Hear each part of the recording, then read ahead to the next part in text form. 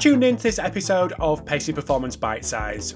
So this clip comes from Chris Caviglio in a chat I had with him in episode number 333, and it's around blood flow restriction, or BFR. So what blood flow restriction is, what safety aspects do we need to be concerned with before we dive into BFR, and how it can be used in rehab. But just before we do dive into this episode with Chris, I want to say a big thanks to Rock Daisy for sponsoring this episode today. So if you're collecting data, subjective data, and want to put it into a format that is usable, digestible for coaches, check out AMS Lite, which is free from Rock Daisy.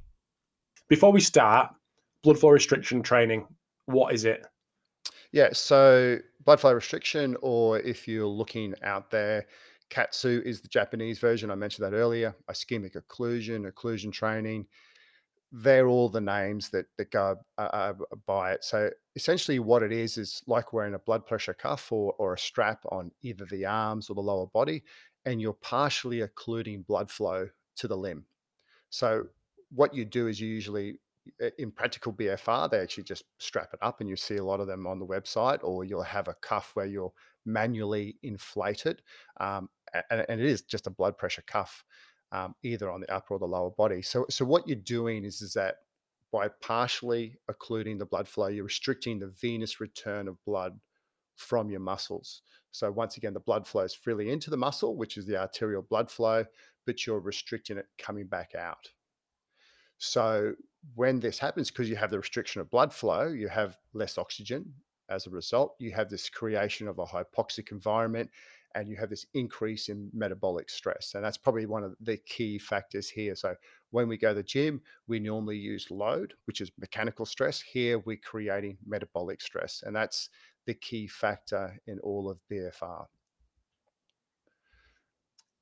So before anyone dives into BFR, because I'm sure there's plenty of people who just throw it on and let's get the job done. And I'm guessing that probably in the early days, that, like you mentioned, I mean, it wasn't as down and dirty as that, but I suppose the normal gym goer or someone that's trying it out may dive into that and maybe just need some guidance. I'm just thinking, is there anything that, like a checklist of that people should be going through before implementing or thinking about implementing this? What, the points that people need to consider before throwing it on themselves or someone else, and getting cracking? Yeah, that's a really good point. And I think a lot of the issues around BFR, and I think when you hear the word blood flow restriction, it probably puts a lot of people off, because you think, oh, we're restricting blood flow. And the the world of KAATSU has a lot more information that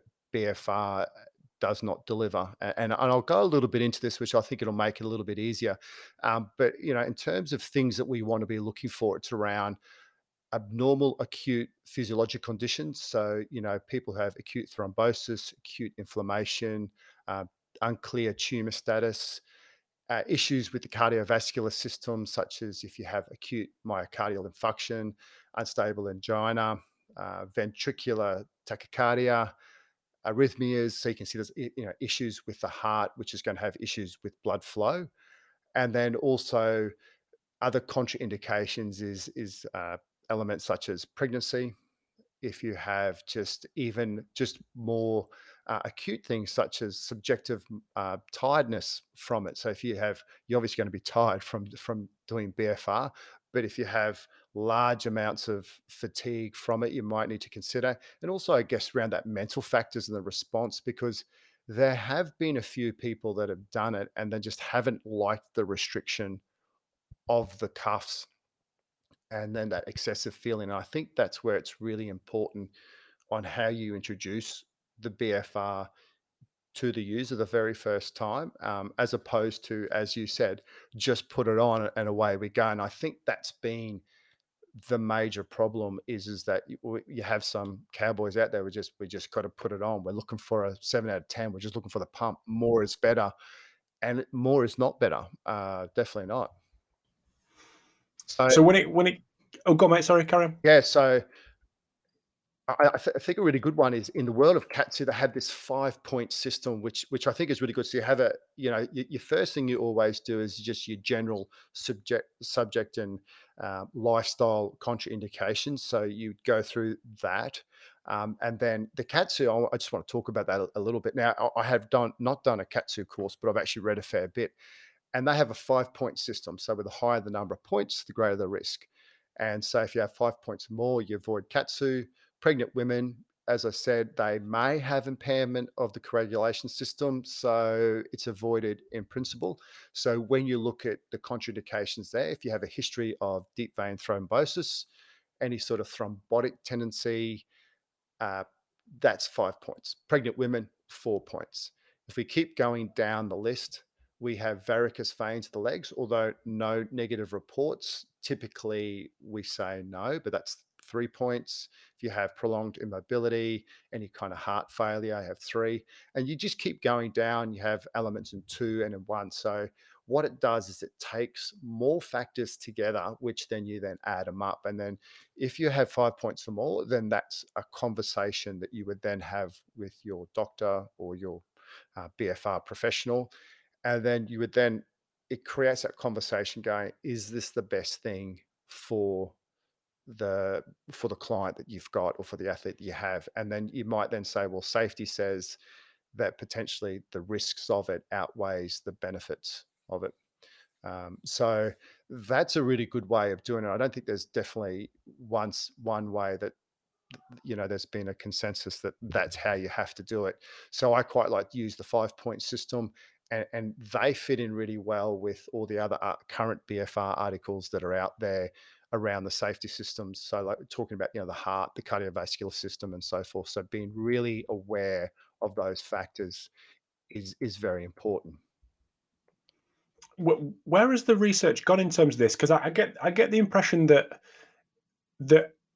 BFR within rehab is where a lot of the work is and where people maybe gravitate towards. Is that just me and what where I've directed my attention in the research, and then we're moving now towards strength development and other ways we can use BFR. But did it kind of get traction in the rehab space? Oh, yeah, you're correct. Yeah. Predominantly, everything is in the rehab space because when we look at it, you're lifting loads of 20% of 1 RM. And then also when you think about the subjects that you're getting, very often do we get elite athletes or highly trained athletes to do anything. It's starting to move. There's been one article on high load lifting. There's some work in high load anaerobic type or cardiovascular based activity, if we can kind of split the strength from the conditioning. There's been a bit of work there. I think people have been a little bit afraid, I don't know if that's the right word, to do peer reviewed research in that with high loads, higher intensities. But I do know there are pockets of coaches out there in the world. And I can't remember, there's one podcast where he was talking about his sprinters and they're actually out there and they're doing their run throughs, tempo based work with BFR cuffs. So I think they just wear straps on, and doing that kind of work. So there's a lot of pockets, and a lot of people are tending to firstly say, so whenever I have a discussion about the use of BFR, predominantly in a rehab space, because everyone thinks that they want to do high intensity. And I think one thing that I always say is that in elite athletic space, load is still king. That nothing will ever replace that. But using BFR wisely, you can actually help enhance the response of your higher load or high mechanical stress type sessions. Um, but everyone wants peer-reviewed research saying, where's the paper? And sometimes there is no paper out there that will say that this will work, because as with everything, there's responders and there's non-responders. There was a article on the use of, hopefully I'll get this right. It came out all over Twitter. Type 2 BFR increases type 1 muscle fibers and decreases type 2 muscle fibers in powerlifters. But when you read it, they were powerlifters. They were squatting, I think, up to 5 times a week, which the athletes I work with, they're not squatting they're not, they're in the gym. The decathletes I work with are 4 times a week. They have 2 lower body sessions. They only squat once in a week. They do lots of Olympic lifting and single leg work and so forth. So I don't think it's really an athlete's program. And when you actually looked at the graph was really good. There was responders, and they had some of them type 2 fibers were significantly increasing. So you need to dig a little deeper into it and not just read the abstract or read the title and just freak out. Um, and you really need to, with this type of work, it is kind of individual, I find. Thanks for tuning in to this episode of Pacey Performance Bite Size. So if you want to check out the full clip with Chris Caviglio, it's on YouTube, Spotify, iTunes, or wherever you get your podcasts, and it is episode number 333. Big thanks to Rock Daisy for sponsoring this episode today, and I'll chat to you soon.